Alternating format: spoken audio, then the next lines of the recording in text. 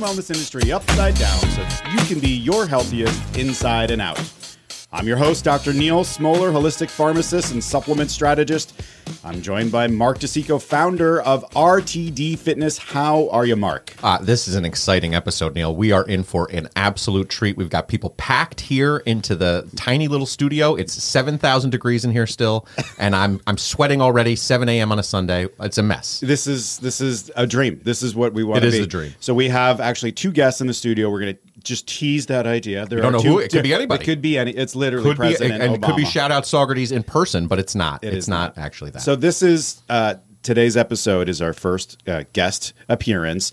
We're going to talk about mental well-being, one of the components of the wellness pyramid, and this is going to be hopefully just the first of many appearances that we have with in-studio guests, and hopefully also one of the first of many conversations we're going to have about mental well-being, right? And a lot of people have reached out and asked, can we be on the podcast? The answer to all of you is no. You cannot be on the podcast. Don't reach out to me. Don't ask me. None of you offered to have me on your podcast, okay? All of you have podcasts of your own. If you could just invite us over to your house while you're singing in the shower. Exactly. Have us on your TikToks or something, but we are not going to have you on our podcast. So I was actually going in another direction. I was thinking that we could have everybody on the podcast. Absolutely if they not. just asked. No, if they asked to be on, the answer is absolutely no every time. That's the answer. So in the studio today is psychologist Dr. Lawrence Dresdale. He's a practicing psychologist, actually right across the street here, and he's here to help us with this conversation. And this is another 1-2 punch episode. Just like with the Book of Mark and the myths of stretching, this episode is going to be complemented with our off-the-record episode. So Mark and I are going to be joined again by Dr. Dresdale, and we're going to talk about what's wrong with the world today and how I definitely solved the world's problems with my recent commencement address that I gave to the high school Woodstockers that were graduating. Yeah, you stood in a field in Onteora and solved all of the world's problems. It was the greatest speech ever given. There's another podcast studio across the street where Dr. Dresdale operates out of, and so the first time we did this, I went in there and I was like, "Oh, Dr. Dresdale's got an office here. I should just stop by and swing by and say hello." And then I realized I was in the entire wrong building. I was like, where the whole thing was just shot. And so luckily he made his way to us now. So that's much, much better, much safer. I feel better about it. So let's do the plugs. Visit wellnessupsidedown.com for all things podcast related. Please subscribe to us on your favorite podcast app and even over on YouTube. Give us that 5-star review. It helps our egos and it helps us get seen and heard. So we've earned it. We have earned it. Now, Dr. Dresdale, we haven't even said hi to you yet. We're going to do that. But we do this thing called a pre-show affirmation because, as you can imagine, Mark and I get a little grumpy about things. So we'd like to just let people know that we're actually happy people. So we have to state why we're here, what we're trying to do. So we want you to live your healthiest life. We're fans of supplements if you're done right. We just don't want you to get lost in the chaos that the health and wellness industries intentionally create.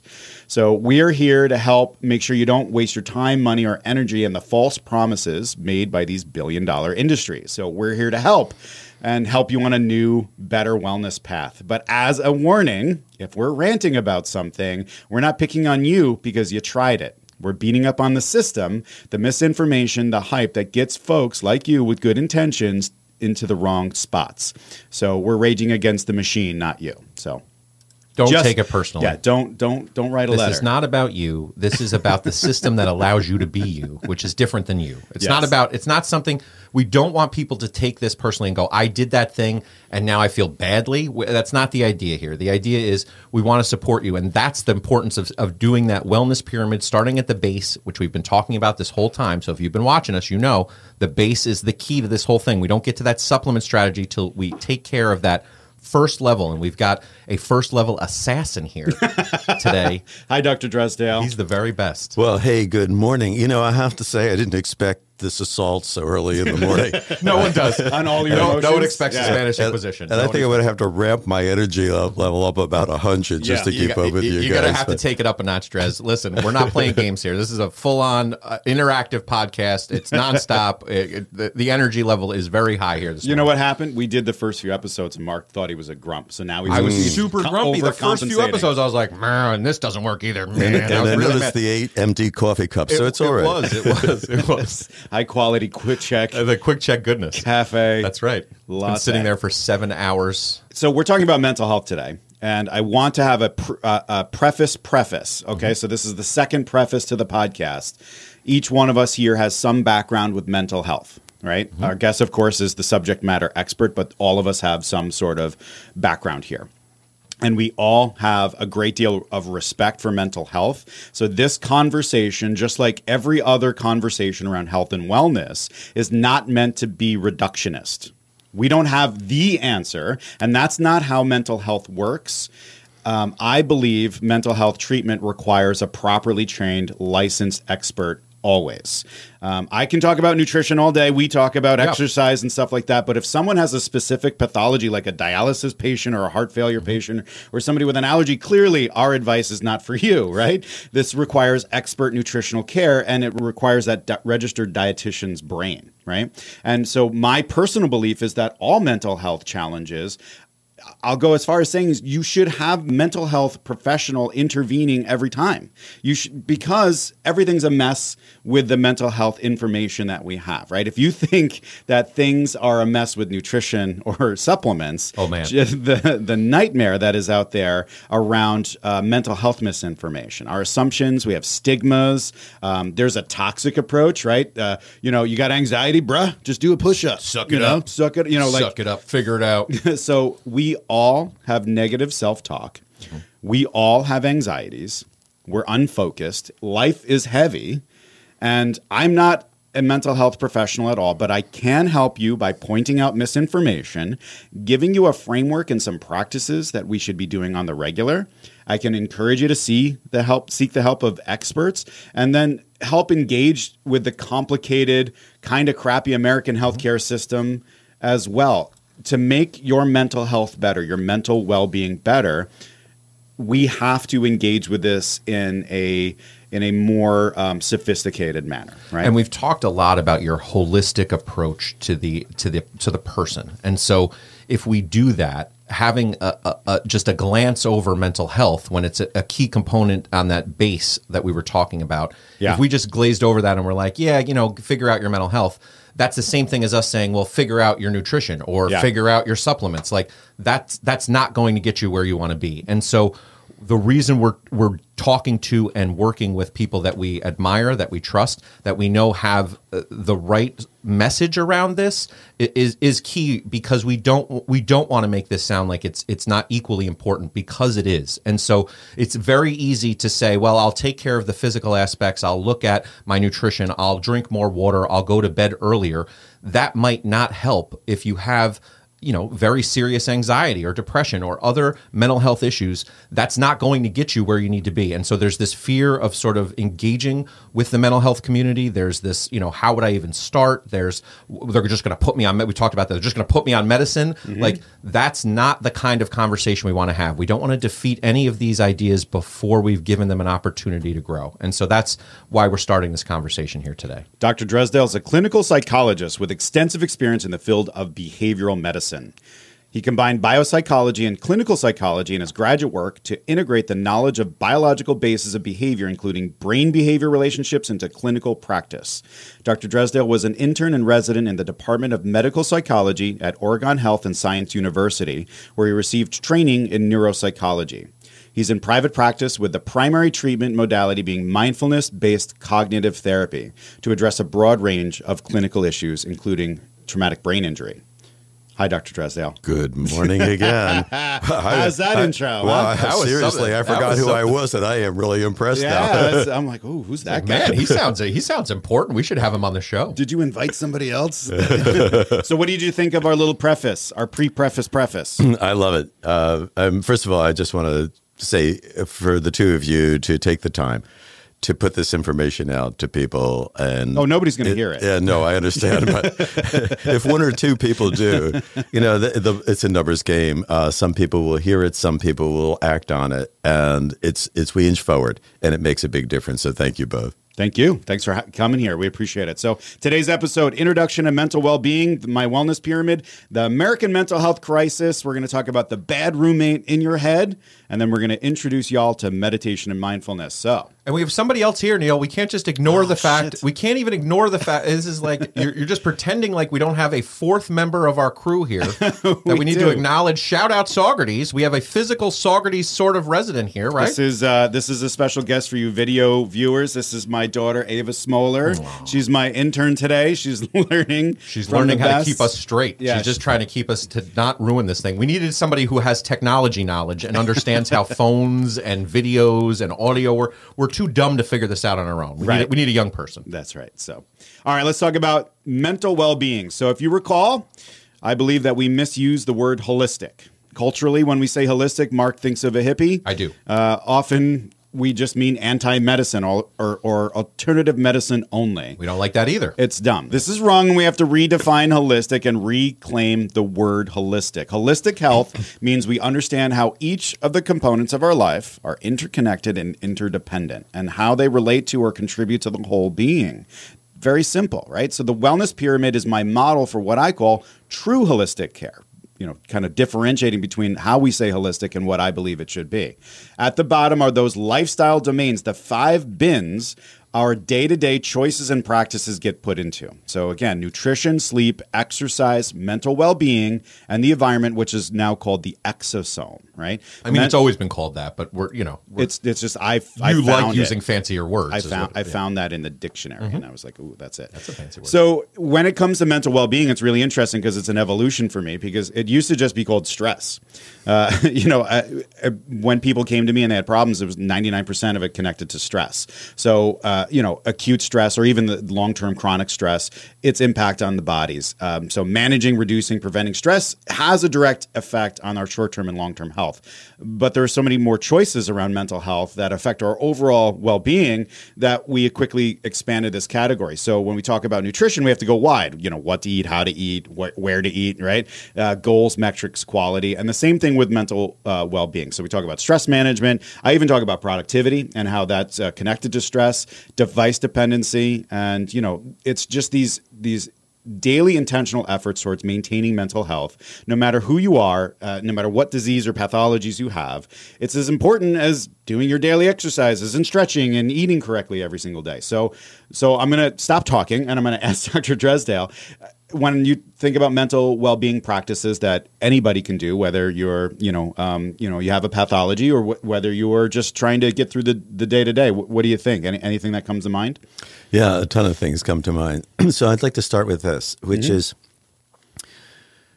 in the field of psychology, psychiatry, it began with a pathology-oriented approach. Right. Diseases and problems, and we needed to fix everything.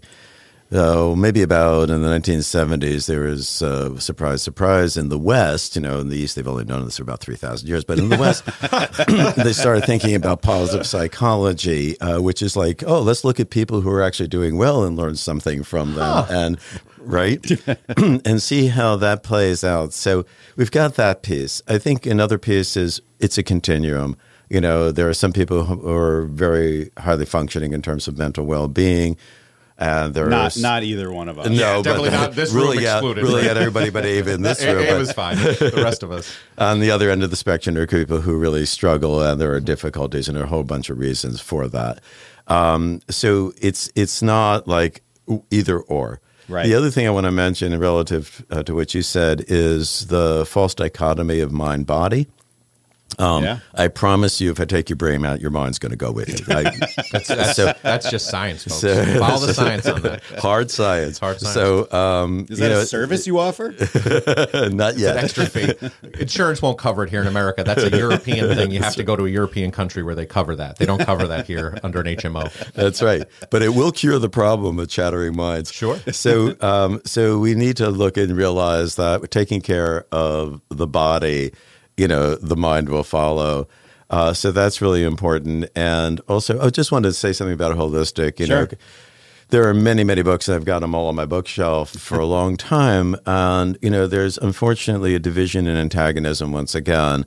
So there's conventional medicine, let's call it that, and complementary medicine. There's no reason they can't work together, and they need to when it is appropriate. Right. Okay, good. So your question was about mental well-being. Yeah, like daily practices and such. I'm just basically I'm trying to get free information because I want to expand my practice. You have to get better, Neil. And the other thing, and we didn't pay him to say all this. We're not paying him at all. So the thing about Dr. Drysdale and the reason we wanted him here is he's connected connecting the dots on some of the stuff we've already talked about. If you've watched the podcast, if you've listened to the podcast, we've talked about how you cannot separate out this idea that we need to access conventional medicine because it has benefits for us. And so pretending like we don't need conventional medicine, if I hadn't had my surgery, it wouldn't have helped me to get to where I am. So I had to engage with the conventional medicine system to get the results that I have now. And so I might have been able to do that without engaging that system, but it's benefited me directly. And so to pretend like I don't need conventional medicine would be inaccurate. And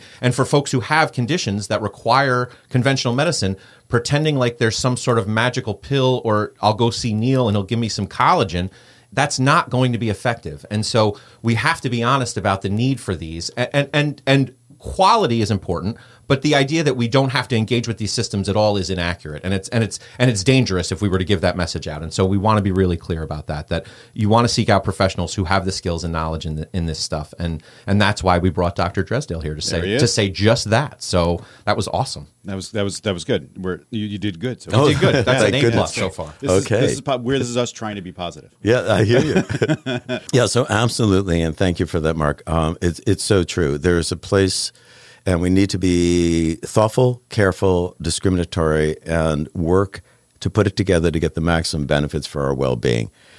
So not to reject either one out of hand, not take sides. It's good, it's bad, it's whatever. Yeah. It's what does each individual need and assess that individual's needs. So when I talk with some of my patients for whom it looks like medication would be particularly helpful, I bring up a cartoon I once saw in an office filing cabinet that is, I'm going to change one word in here. You'll get the picture. It said, when you're up to your rear end in alligators, it's important to remember that you have to drain the swamp, right? So.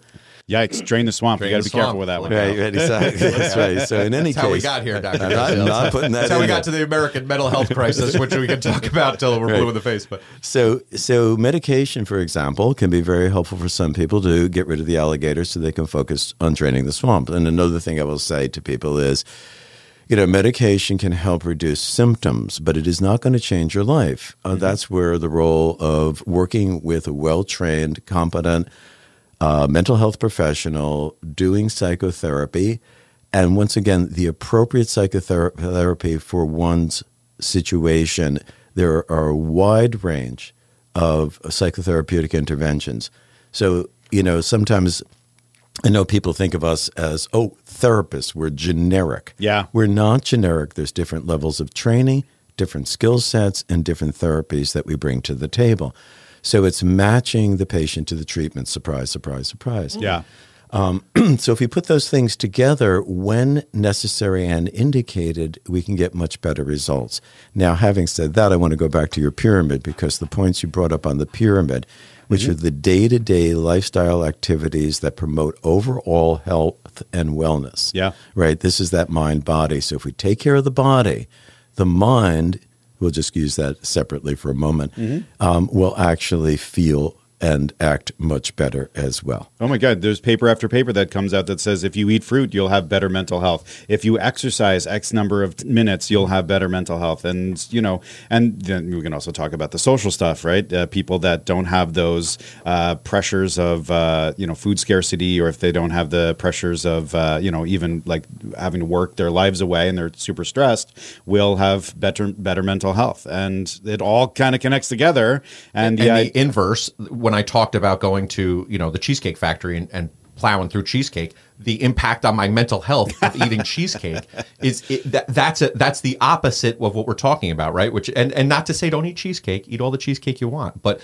the mind body connection that Dr. Drysdale's connecting here for us, that idea that if I take the time and I focus in on these lifestyle domains, no matter what else I have going on, if I take these 5 lifestyle domains and I approach them in a way that I'm actually going to work towards goals, and they're specific to me and they're about what I need, if that's going to happen, then we can move on to these other, fancier options of supplements and all kinds of cool stuff.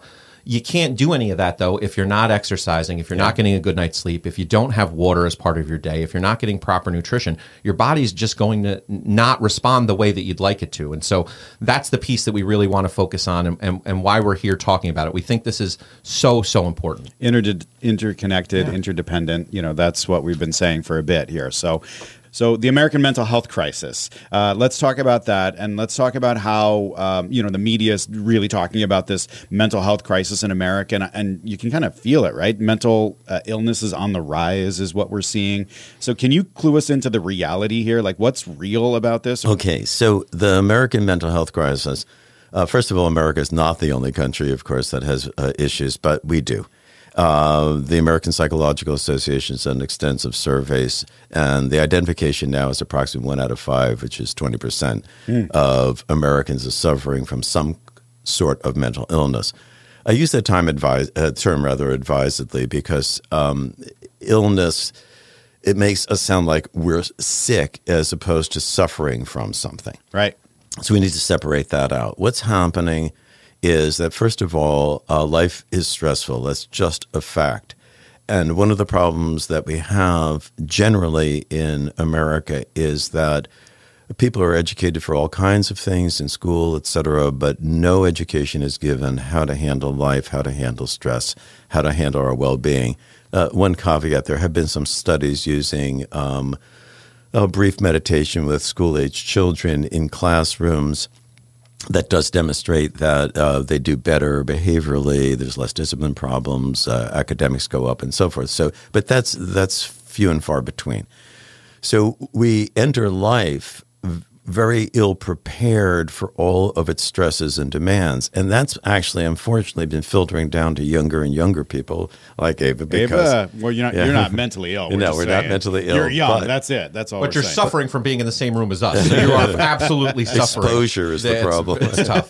But the idea, I love that, because the idea that children are actually humans is a radical concept, that children actually have mental health needs that might even be equal or somewhat more important than us as adults. We're not laying that framework. We don't have the groundwork there. So when they grow up without those tools in place, if you don't know how to be mindful, if you don't take time to breathe, like no one teaches you how to breathe. Yeah. I do breathing as part of my yoga stuff. Yeah. I didn't know how important breathing was. No one showed me how to use my body to breathe and calm myself down. Now, that's pretty important for someone who wants to calm down, right? Right. Well, and then he's saying that, adults are ill prepared and then they're having kids and just dumping all their crap on the kids and then not preparing them. And then we have these stigmas around mental health that is very, it's pervasive still today about mental health. Oh, you don't want to be crazy, And so then they don't even address these issues with children.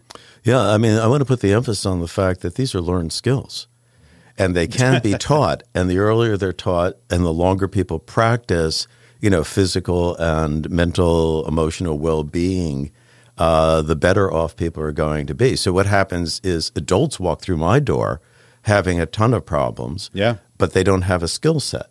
So therapy, yes, it develops insight into how we function internally, et cetera, but it's also teaching these skills. And one of the things about this is the paradox: the more stressed out we are, the harder it is to make the life changes. Yeah. That's really sad and unfortunate. And once again, teaching younger people can make an enormous difference. So we have to work with this as best as we possibly can. And going back to the mental health / illness crisis in America, and I was going to say about younger people, but with the advent of social media, and it's not only younger people, but it is also adults. There used to be downtime. I'm older. I used to come home from school. It was done. Whatever jerky things were said or done or happened at school, I got away from it. Now 24/7, young people are LinkedIn. Nobody uses They're not LinkedIn. LinkedIn. They're not LinkedIn. Not yet. But on multiple social media platforms, this is happening to them constantly, and a lot of adults too. We've got a bad case of device addiction now. So the stress is constant.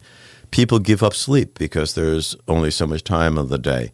They, drive through, fast food.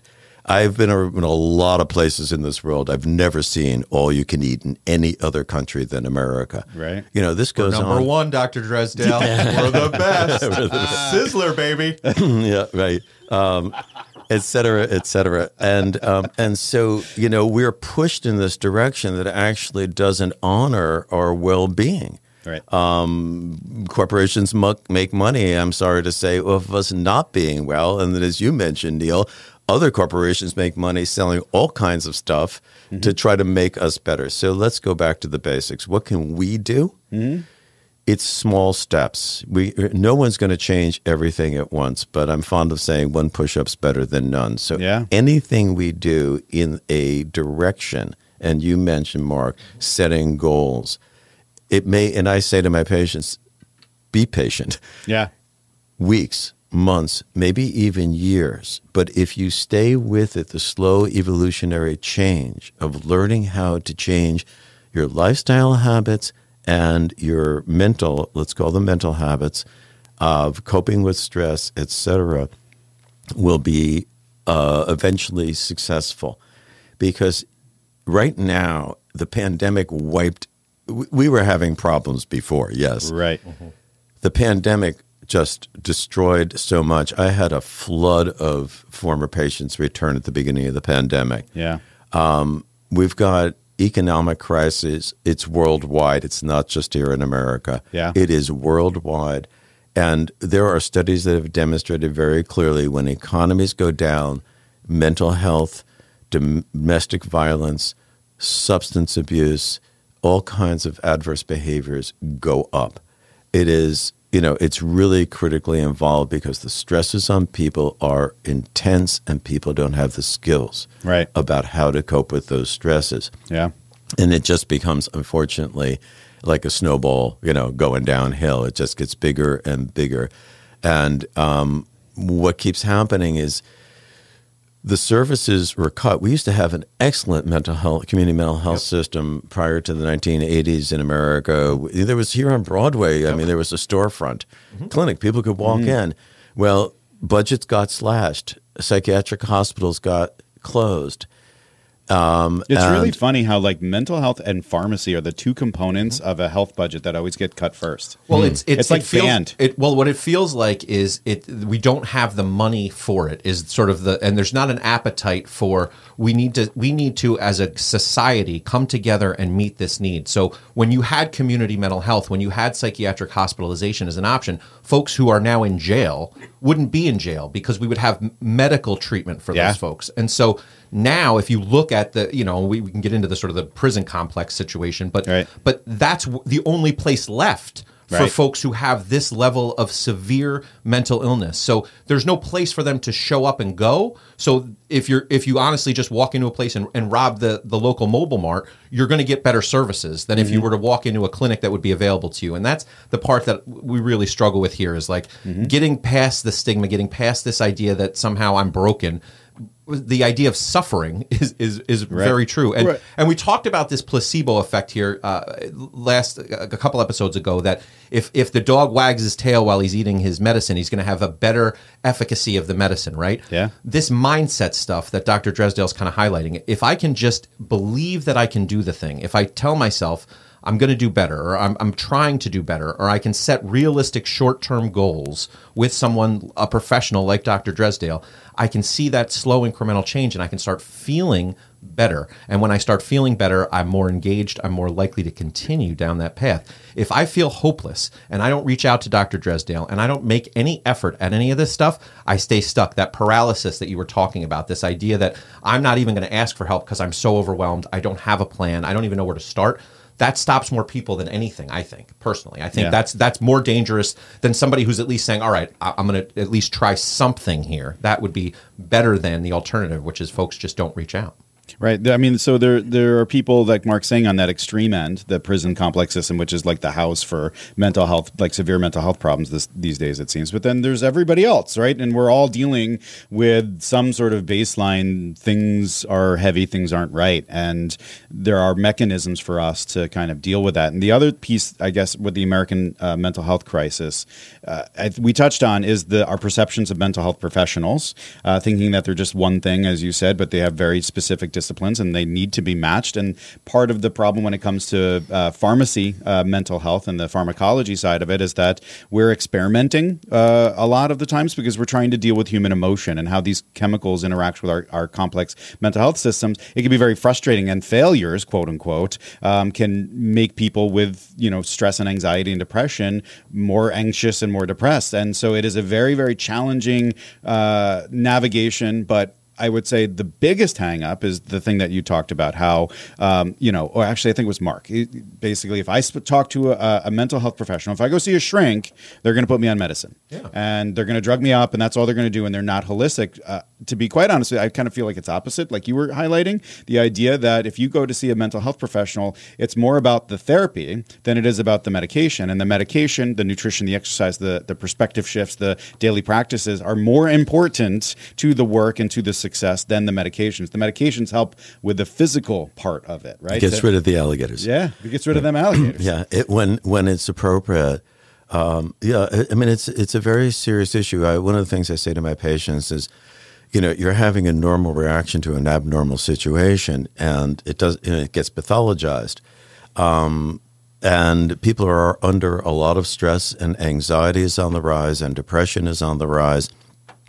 And because people are so stressed and they're running as fast as they can, it seems like a simpler solution if you can take a pill and everything goes away. But as I said earlier, it may help, with symptomatic change, but it doesn't change your life. The only thing that's going to change your life is you. You have to step in. And once again, I have people come and they say, I don't have time. Yeah. Well, neither do I. But I make it a priority, and I say, okay, but you said you don't have time, but can you walk up and down the hallway right now for 5 minutes? Yeah. I have we're going to get to meditation and mindfulness later, but I have my patients start with meditation. They go, I don't have time to go to, an ashram and meditate all the time, or temples in Thailand. I say, no, we're talking 5 minutes in the morning. Can you give me 5 minutes in the morning? Can you make that commitment to yourself? And they go, what good is that going to do? I said, let me show you the research. Mm-hmm.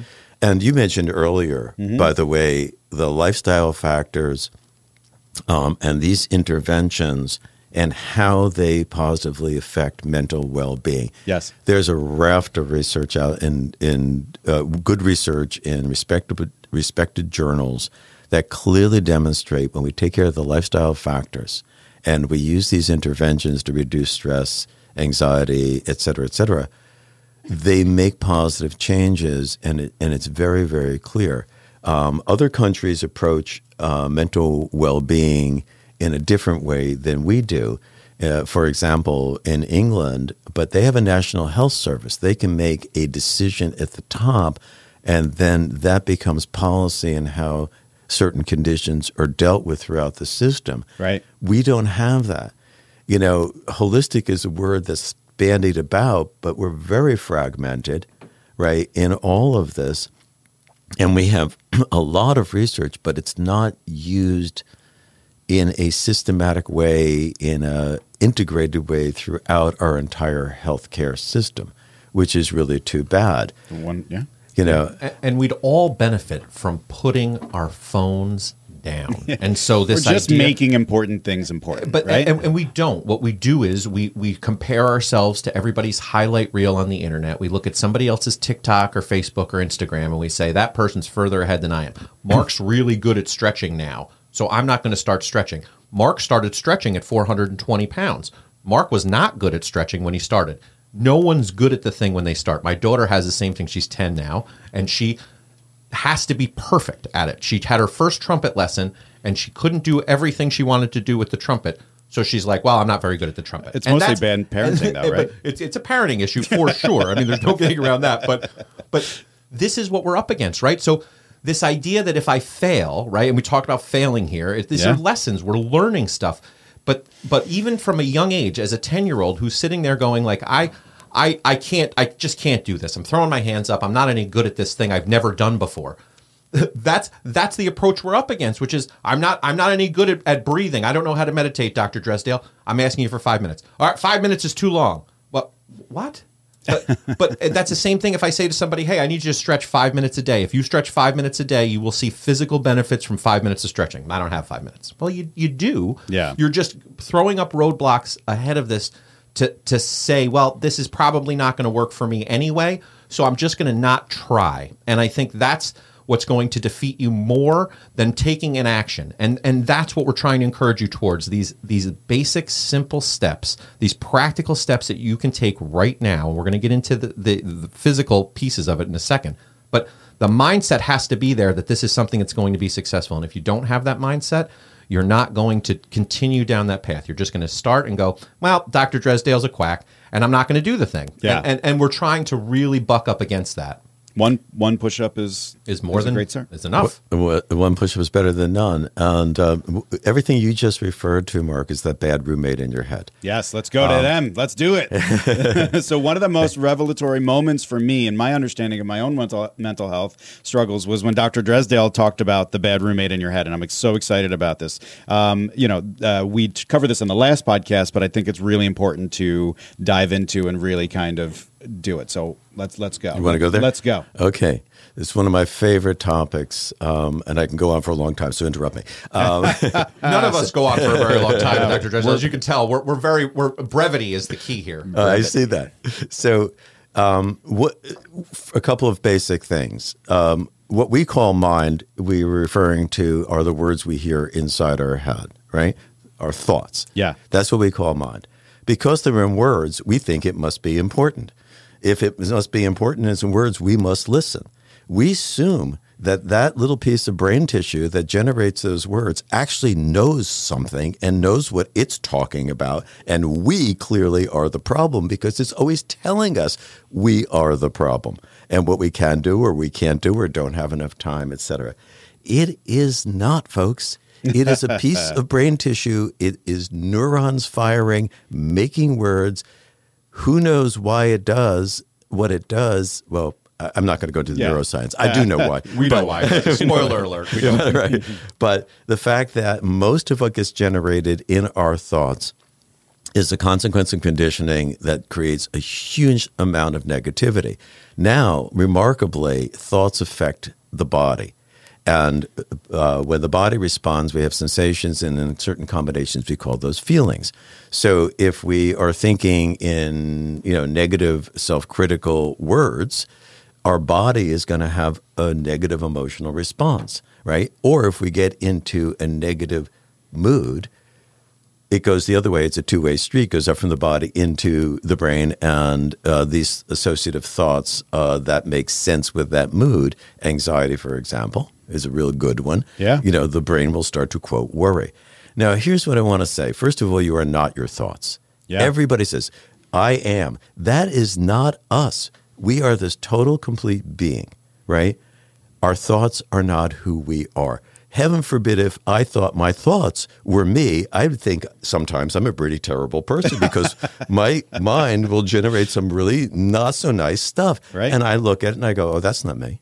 I never do that. I've never done that. I will never do that, So It's just really interesting because you say it's a clump of cells whose function is to create words based on our experience. Yep. We don't pay attention to the clump of cells that makes our diaphragm go up and down, right? We don't pay attention to the clump of cells that makes our eyes blink or our muscles work. or right? a heartbeat or our lungs breathe, and which to me I think are pretty important. Those feel like big ones. Those feel like big ones, but our attentional focus will lock into these words, and we will accept that nonsense as valid. Right. It isn't valid.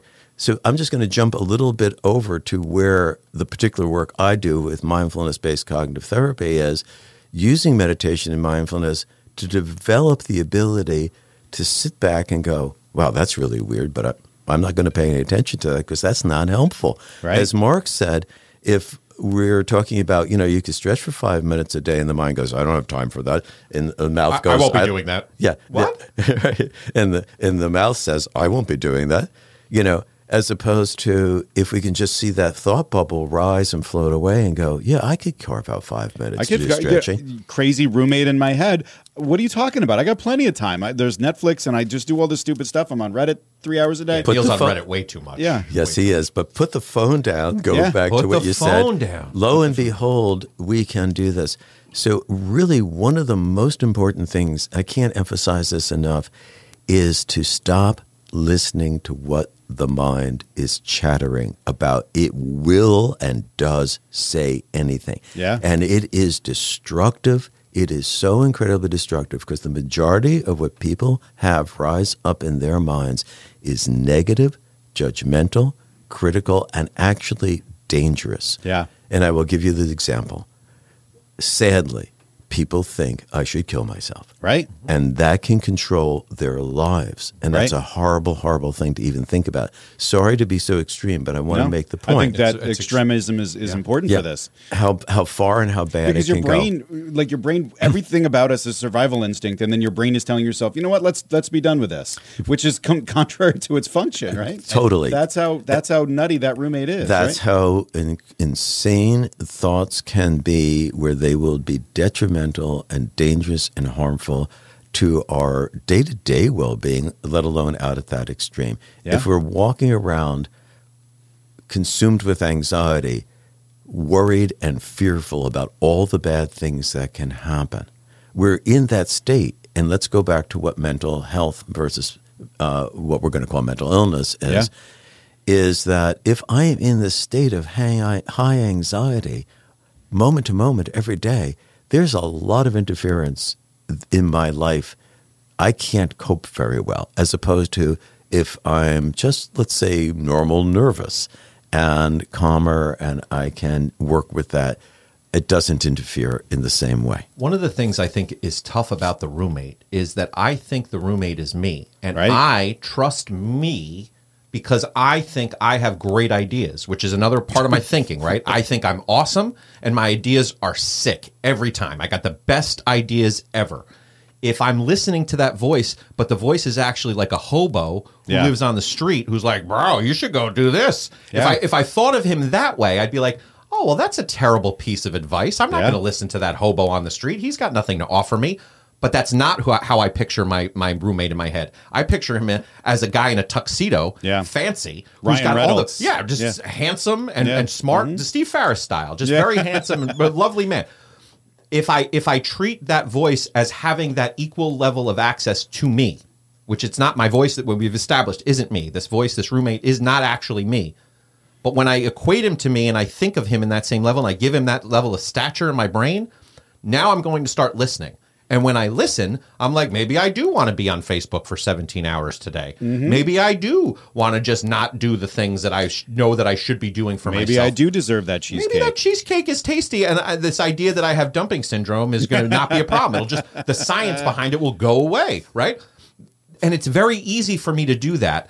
And we're taking the time to make this distinction because people don't talk about your brain this way. This is important. And this is, when I do my consultations with people and we touch on mental health before I recommend, I do an exercise with them that I think you taught me, which is this, the hello exercise, right? So if I say to all of the listeners here, hello, there are two beings. There's me, my voice saying hello, and then your ears, your brain hearing me say hello and processing it. Now, say hello to yourself in your head. And in that moment, you'll realize that there is a voice in your head talking, and then there is a listening component of it. So right there is a proper demonstration of those clumps of cells. There's you, the person that's listening, and then there's the voice, the roommate.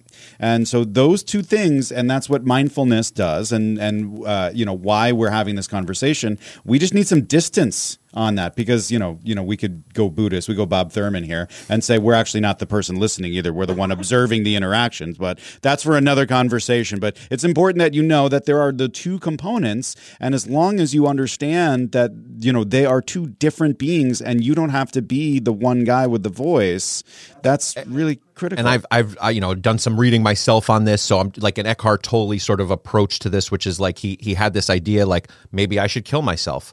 And this idea that there's two separate beings. There's the one who's doing the thinking, which is I should kill myself. Those are two separate people. The I that's doing the thinking and the myself who's going to be killed. Mm-hmm. And so we're not making light of this. And I want to be really clear about this. Like this, we have lots of jokes on this show. And so that's, they're not funny. This is not the funny aspect of the show. Mm-hmm. This is the serious part, which is what we're trying to do is make this distinction for folks who maybe haven't even considered that this is happening inside their brain. And so this may not be revelatory for some of you. For some of you, it might be the first time someone's talked to you about this. And so it might be weird and scary. That's great, because we don't want you to stay comfortable in this idea that your brain is you. And so we brought in a guy who's a heavy hitter in the field to talk to you about this, because we knew that if me and Neil started spouting about it and we let Ava come in and tell you about it, you weren't going to get the point of this. And so this is so crucial, and we're doing it so early in the podcast for this reason, because if we don't address mental health as part of this discussion, we're lost. So one of the things I want to say is that this voice, this disparity that we're not connecting these dots on, then becomes a very big problem for us, right? And then we do a lot of stuff to quiet that voice, right? And that's where the problem lies, right? We don't understand that this is a phenomenon that's happening to every human. This is every single not human. You're not super mentally ill because you have that voice. That's you're a person. You're a human. We're not taught how to handle it. We try to logic our way out of it. I've noticed, in just like raising children, they try to like think their way through it. That's how I used to. If I just figure out the problem, I'll get out. You cannot logic your way out of these problems. And when it's quiet, when there are less people and distractions, the suffering, the voice becomes louder to people. And that's when the problem becomes a real issue, right? Absolutely. And you can't think your way out of it. That's like trying to get out of a hole with a shovel. You're just going to go deeper. Deeper. Right. Exactly. You're using the broken thing to fix the problem, right? Yeah. So you're accessing this thing that's not working right to try to solve the problem. It's not that we don't think about things, it makes sense to ponder problems and deal with things and so forth and so on.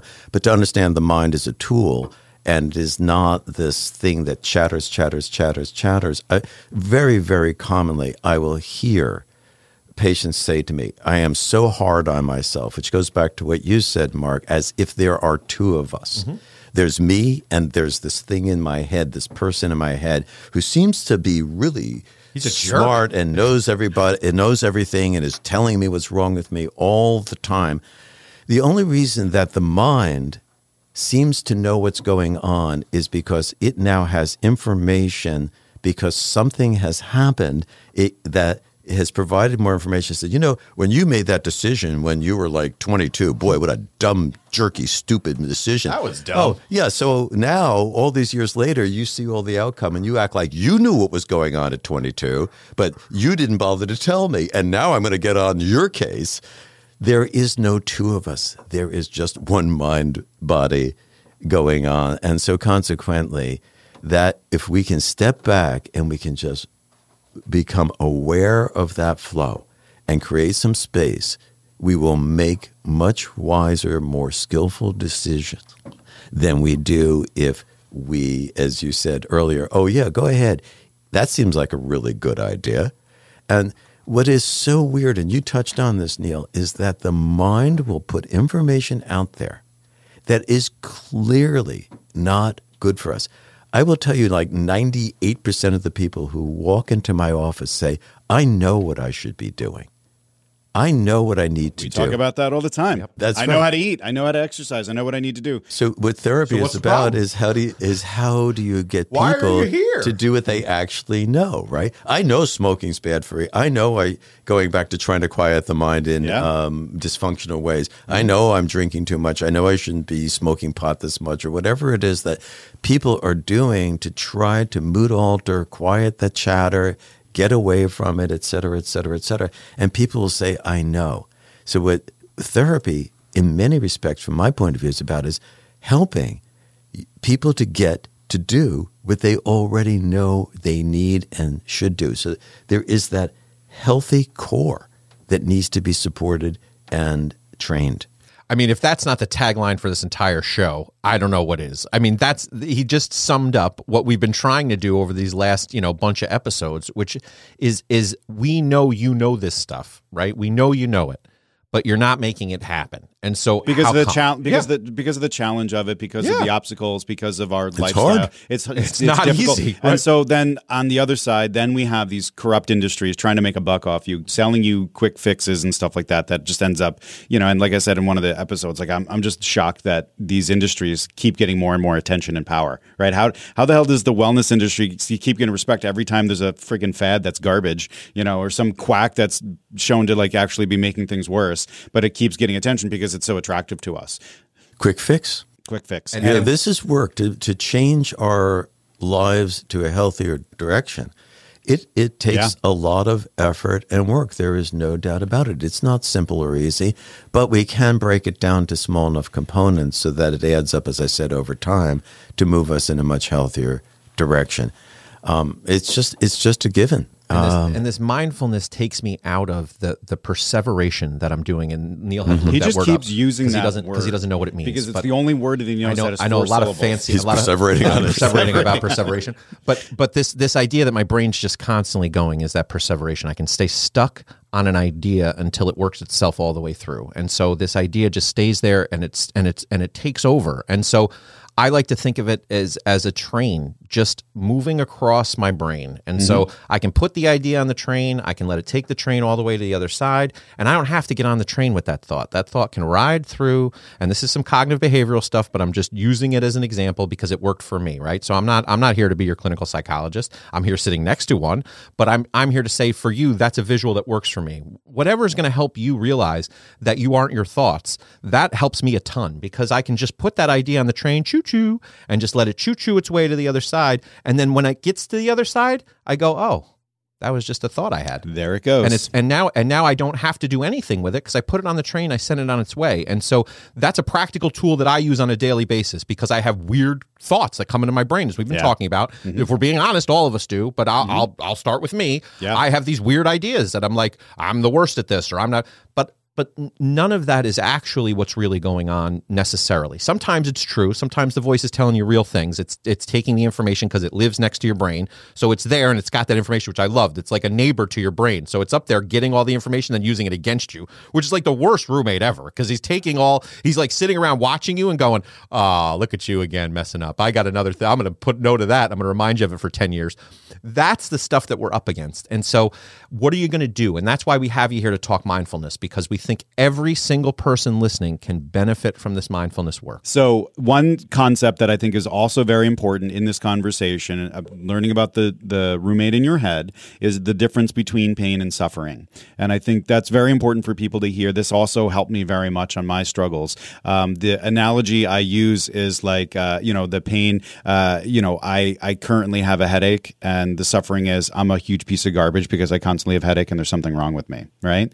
Another one, going back to the 90s, remember when everybody would shoot up the movie theaters and stuff like that? You stepped on my Puma, right? Somebody steps on somebody's sneaker, and that's all that happened. There was an event that happened, somebody stepped on my sneaker, and then it becomes blown out of proportion, this suffering, this intensification of the experience and turning into something that it's not until it escalates into violence. And so people idea lose of an pain election and then they can't understand why that happened, and so they go to a big building and they try to take it over, stuff like that. Is that what we're talking about? Maybe. I'm not this expert. I don't know. I would have to defer. So pain and suffering. So let's talk about. Yeah, pain and suffering. So yes, there's a phrase, pain unavoidable, suffering is optional, and that's what you're referring to. Yeah. Look, life is hard. There are a lot of things that are very, very difficult in life, and they're natural. They're not unnatural. They're tragic. They're sad. There's, losses of people and beings, our pets, etc., who we love. There are enormous difficulties just surviving day to day for everybody. Even the people who are extremely well off, it's, as we saw, it's pretty fragile and it can break pretty quickly. They're more insulated from it. But for most of us, what is it we're about? Every living being on this planet, from a single-celled organism to the most complex, is engaged in the same task every single day, and that's survival. Yeah. Right. And that's hard work. So we have to confront the fact that there are going to be difficulties in our lives. We're going to go through experiences that are really going to be hard. That's the pain. If I lose someone who I love, I grieve. That hurts, but that's not unnatural. Beings are born, beings die. If I then, as you point out, anything that takes place in my life, if I'm working on a project at home and I strip the screw, right? Yeah. And I start to hear in my head, oh, way to go, Larry. Boy, you're really a jerk. You don't know how to do anything. Classic right? Larry. Dope you are. Classic Larry. Classic Larry. You should have let me have that screwdriver because I would have known what to do with it. Fascinating. Right? Now I'm creating... I, Larry, who's yelling at Larry, would have done this better as a different version of Larry, but that's our brain, guys. That's what we're talking about. They're right. You're not a real man. You don't know how to take care of stuff in the house. Yeah. Precisely so. Judgment. And now I'm into suffering. Now what is just an event that I have to figure out how to take care of. Now I'm engaged in the suffering, that is a consequence of the stream of negative thought that got laid down in my, neural tracks somewhere back when. And it's something I want to point out. A lot of people blame themselves because I can't handle this. I should be able to do better, et cetera, et cetera. And I say to my patients, look, you walked into this office, you're 56 years old. You've been practicing this stuff for 56 years. Yeah. You get better at what you practice, whether you want to or not. If somebody has set you up to practice only positive statements to yourself, not unrealistic ones, but ways to encourage yourself for 56 years, you'd be in a very, very different place. You'd be the Radio City Music Hall version of yourself. The practice.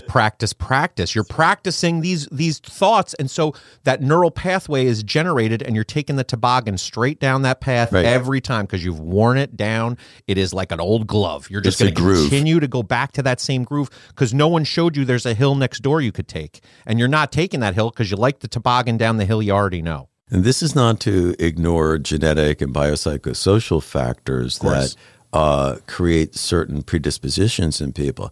But for most of our garden variety suffering, the reality is if we understand we're not doing anything wrong, we have learned this. We didn't mean to learn it, but nobody taught us anything very different. If we can now understand things that can be learned, can be unlearned, and new learning can take place and new habits can replace the old habits. And it doesn't have to be like a total life makeover. I watch people within, maybe a few months make a couple of changes that they practice over. And I listen for things like when people come into my office and they'll say, you know what, it's really interesting. My life hasn't changed much, but it's so much easier. What I'm hearing is they've reduced their suffering. Right. They're now coping better with the same problems that existed. And without the suffering, they can bring more of their personal resources to addressing those problems. And then we can say, well, what's going on? Maybe can this change? Let's try that. Because they're not fighting against themselves, as you indicated earlier, Mark, with all kinds of negative statements that inhibit and create resistance. Don't tell me I can change. I'm going to tell you you can change because you're a dope. I can change, and I can change you if I want to, but I'm not going to help. I'm not going to. For some reason, I don't want to, right? which is super weird. Like, if your brain's capable of doing this, it's not doing it. So why? Ask yourself, why is that brain that's so smart, that roommate who's so bright, how come he's never moved out of the room? How come he lives in the attic still, right? If he was so smart, he would have taken over your body and been running it. But he's not. He's just sitting on the sidelines judging you and being a jerk about it. And the other thing I want to stress here, and Dr. Larry's an incredible guy, and we have him here for a reason. He partners with you in this process. And so having a trained professional who is on your side, who is going to support you in this process, now gives that roommate much less power because you have someone else on your team who's sitting with you and saying, that voice is probably not the one you want to listen to. I'm going to partner with you on this, and we're going to come up with strategies for attacking these problems. Now all of a sudden you're not alone. It's not just you and the roommate. You have a trusted person beside you who's helping you navigate the nonsense that you're spewing in your brain. And so having that person who you know believes in you and knows that you're going to do it, which is what we're trying to do here with the podcast, right? We're trying to get to that place where you see that's what we're here for. But having one-on-one, somebody who can help you walk through these issues, not alone, with a clear path, that is absolutely, in and of itself, going to produce positive results. And even if that's all you get, right? It's laying that groundwork. So we talked when we did my whole story about the things I had to learn along the way. I had to lose 100 pounds twice. I needed to have people teach me how to work out. I had to have people teach me how to eat. I had to have people teach me about mindset. I didn't just come prepared with these things. If I did, I wouldn't have been 420 pounds, right? And so I'm an extreme example of this. Not that I have it all figured out, believe me, Dr. Dresdale will tell you, but the fact that you have to have these experiences to see that aren't your thoughts, that you can have somebody show you different ways out of this, it's crucial. And so we're really focusing and taking the time right now to talk about this, not because it's theoretical, not because it's hypothetical. Having somebody by your side to take you through this process is invaluable. And Drezzy, can we call you Drezzy? Yeah, you go for it. So I was known as Drez in high school, so you could work with that. Yeah. So you had mentioned a lot of stuff about like incremental gains and small changes and how it and it's literally everything that we've been saying. So if you just make a couple nutritional changes, we'll hear from people. I'm the same weight, but I feel a lot better. Right? Because we started to eat real foods and we started to move a little bit more and we have better range of motion. All of it is the same. It's all the same problem that is solved with just diligence, and that's difficult and discipline. And the biggest problem to getting started is kind of the roadblocks that are put up from the media and our understanding of these things and our lack of training and all of that. So and mostly the roommate. When people reach out to me and say, "Mark, I'm not flexible. I can't stretch. I don't know what to do," I reiterate back to them, I started this bigger and heavier than you with less range of motion. So when you tell me you can't do it, I don't believe you. I don't agree with you that you can't do it. I can show you that these are accessible stretches that anybody can do. And I can show you how to modify to make the maximum benefit for your body. And I say that, and it's still, I don't want to get up early. I'm not really sure about that. And if they paused and told the roommate to go take a break and go sit in the back of the room and just sat and said, maybe I could. That's a start. That's a move in a different direction than that immediate just contempt before actually understanding. The contempt of it before I've ever even given it a shot. It's so much easier in a way to just say, forget it. I'm not going to do it. Or even just like, not even the contrary thought, just going, that's a thought from the roommate. Right. Just that observation, that first step is going, huge. Wait a second. I know what's going hobo. on here. You're doing this again, hobo. Go sit in the back. I said I got to do this thing, and then the thing came up. There it is. And that's the first step, right? Yeah, let me give you a quick example from my life, because I really do my best to try to put into practice what I share with other people. So we don't. We just talk about it. Clearly, right. We're not the right guys for that. I could clearly see that. Yeah. But I had a sausage, egg, and cheese McGriddle on the way here. Right. Sorry, Ava, that ride home. Double. I think it was a double, right? So we're going to take French toast and shove a sausage bag. I'll have a Monte Cristo, please. Right? Right, exactly. And here's our problem. Yeah. So, physical activity and exercise. I've done it throughout the course of my life. I'm old. I'm going to be a really big birthday's coming up. I know. I'm excited. Yeah, really. We're all going to cheer. So, but one of the things I attribute to my ability to still do so much of what I do in the way that I move around this world and take on challenges is because of working out. Okay, so what's the deal? So let's say any given morning, but let's talk about a January morning. It's dark. It's cold. I'm in a warm bed, right? Yeah. My alarm goes off at 6 a.m. I got to go hit the gym. And what is the roommate in my head saying? Oh, man, no. Bro, why would you even, you're fine. You're fine. You could, you do it every day. Why don't you just lay here in the warm place? And, you could skip a day. That'll be okay. Now, that's a slippery slope. Trust me. Yeah. So, you just said, Neil, I just watch these thoughts float by, right? Oh, there are those don't go work out thought again, right? Yeah. And my body, fortunately, isn't listening. And as a consequence of years of training, right, I manage to swing my legs over the side of the bed, get up, bleary-eyed, put on my workout clothing, and get into the gym, right? And once I'm there, guess what? I'm glad I'm there. I feel better. I feel more alert. I feel, peppier when I'm done. I feel less stressed and all of the good things. So I just want to point out something that you've been referring to, Mark. People stop themselves on the way in, and they never experience what it is on the way out. Yeah. What the benefits of the activity is on the way out. And I teach my patients, stop paying attention to the way in because your mind's going to throw in all the barriers. Pay attention to how you feel once that thing you've been procrastinating about for the last 22 years and you decide to do it. Oh my God, I finally got that done. Yeah. I finally took care of that piece of business, right? I feel so much better. I've been anxious, stressed, worried, about this for never having taken care of it. And now it's done. So pay attention to how we feel on the way out, and that makes a big difference in promoting positive change. I do feel better that I ate a healthy breakfast instead of eating my usual Sausage, egg, and cheese McGriddle. Yeah, that one, right? Lo and behold, I don't feel sluggish and I wish and now the brain goes. The same one that told you to eat it is now saying, "What did you eat that for? Why did you do You that?" are such a jerk." Same guy. That same hobo. That same hobo is sitting there judging your McGriddle after saying, "Bro, you could get the McGriddle. You could get have the McGriddle. Yeah, right. Neil, you've been eating great, bro. You know what we should do? You and Ava deserve a McGriddle. Let's go get you a McGriddle." So then you and Ava go get a McGriddle. Now your brain's like, "Well, wait till Dresdale gets here. He's going to know. He's going to smell the McGriddle on your breath. Mark's going to judge you. Mark eats so healthy now. He's going to judge you."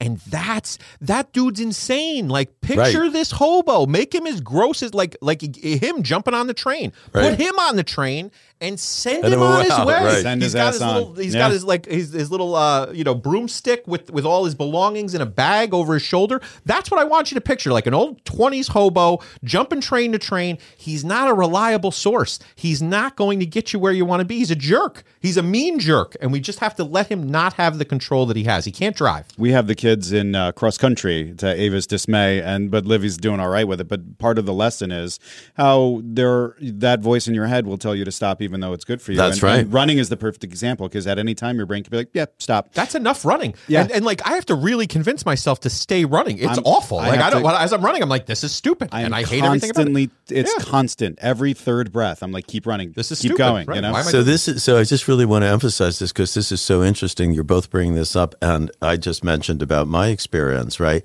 It doesn't make any difference. I started meditating in my early 20s, right? It doesn't make any difference, and I'm old now, so I'm going to keep saying that. We know. We know that. We We've have got video, that by Dresdale. now, We right? Right. And the truth of the matter is, it doesn't make any difference. People think, "Oh, it should be all Zen and I never have these thoughts." These thoughts constantly arise. It's just that what the practice is to relate to them differently. So when they come up, if I'm doing anything like working out, right? Mm-hmm. And it's like, okay, I hit 11 or 12 reps and my mind goes, "Oh, that's too heavy. You can't do any more reps." Right. Now I just go, "Oh, thanks." And I just keep going. And lo and behold, my body can do it. Your bodies can keep running. Our mind will stop our bodies from doing the very thing that is beneficial for the entire body, including the brain that makes the mind, if we listen to the mind and assume it has validity. It does not. And I talked about the science of stretching. We did a whole episode about science of stretching, and part of the stretching work that I do has the breathing as a component. And so it's hacking the nervous system. So it's that deep breath in through the nose for a count of 4. And then it's that 8-count exhale with that humming sound. And so there's a reason for that, because it stops that nervous system response of, "Holy crap, I don't want to be here. Get me out of this stretch." And it allows you to stay in the stretch, which ultimately benefits your body. So this is a direct parallel to what we're talking about here. And I'll give it a sillier example. When I see dishes in the sink, I don't want to put them in the dishwasher. Now, all they have to do is go from the sink to the dishwasher. Sometimes I have to empty the dishwasher first and then move the plates. Well, that's a nightmare. Forget it. If that's the case, I'm Burn just the gonna- house. work. I am just Burn going the house I'm going to down. burn the house down and move away. It's too much to do.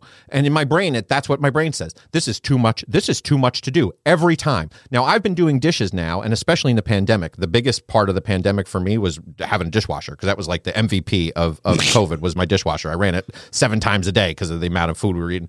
But I don't want to do that task ever. There's never one time I'm like, you know what I'd love to do today? Dishes.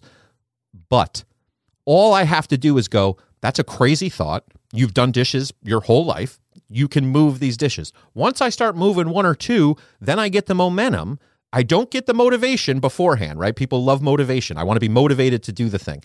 I use my discipline instead of motivation. So that idea that this task has to get completed, whether I want to do the task or not, I still need these dishes to be clean. And so I know it's a silly example, but it happens to me quite literally every day. And every time it happens, I go, why is this such a difficult thing? Like, I can stretch and do all these cool things. I can run. I can do all sorts of cool stuff with my body.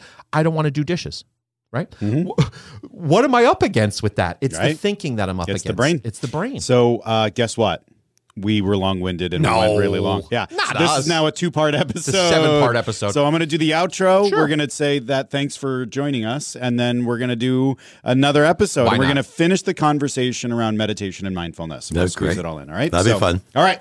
So you're going to have to join us next week for the conversation around meditation and mindfulness. That does it for this week's podcast episode. Take a few moments, give us that 5-star review, share the podcast to your social feeds. Remember, being our healthiest starts with being honest about ourselves and the health and wellness industry, then blazing a new path, marching forward one step at a time. I'm Dr. Neil Smoller for Mark DeSico, and we've got your back. Thanks for joining us.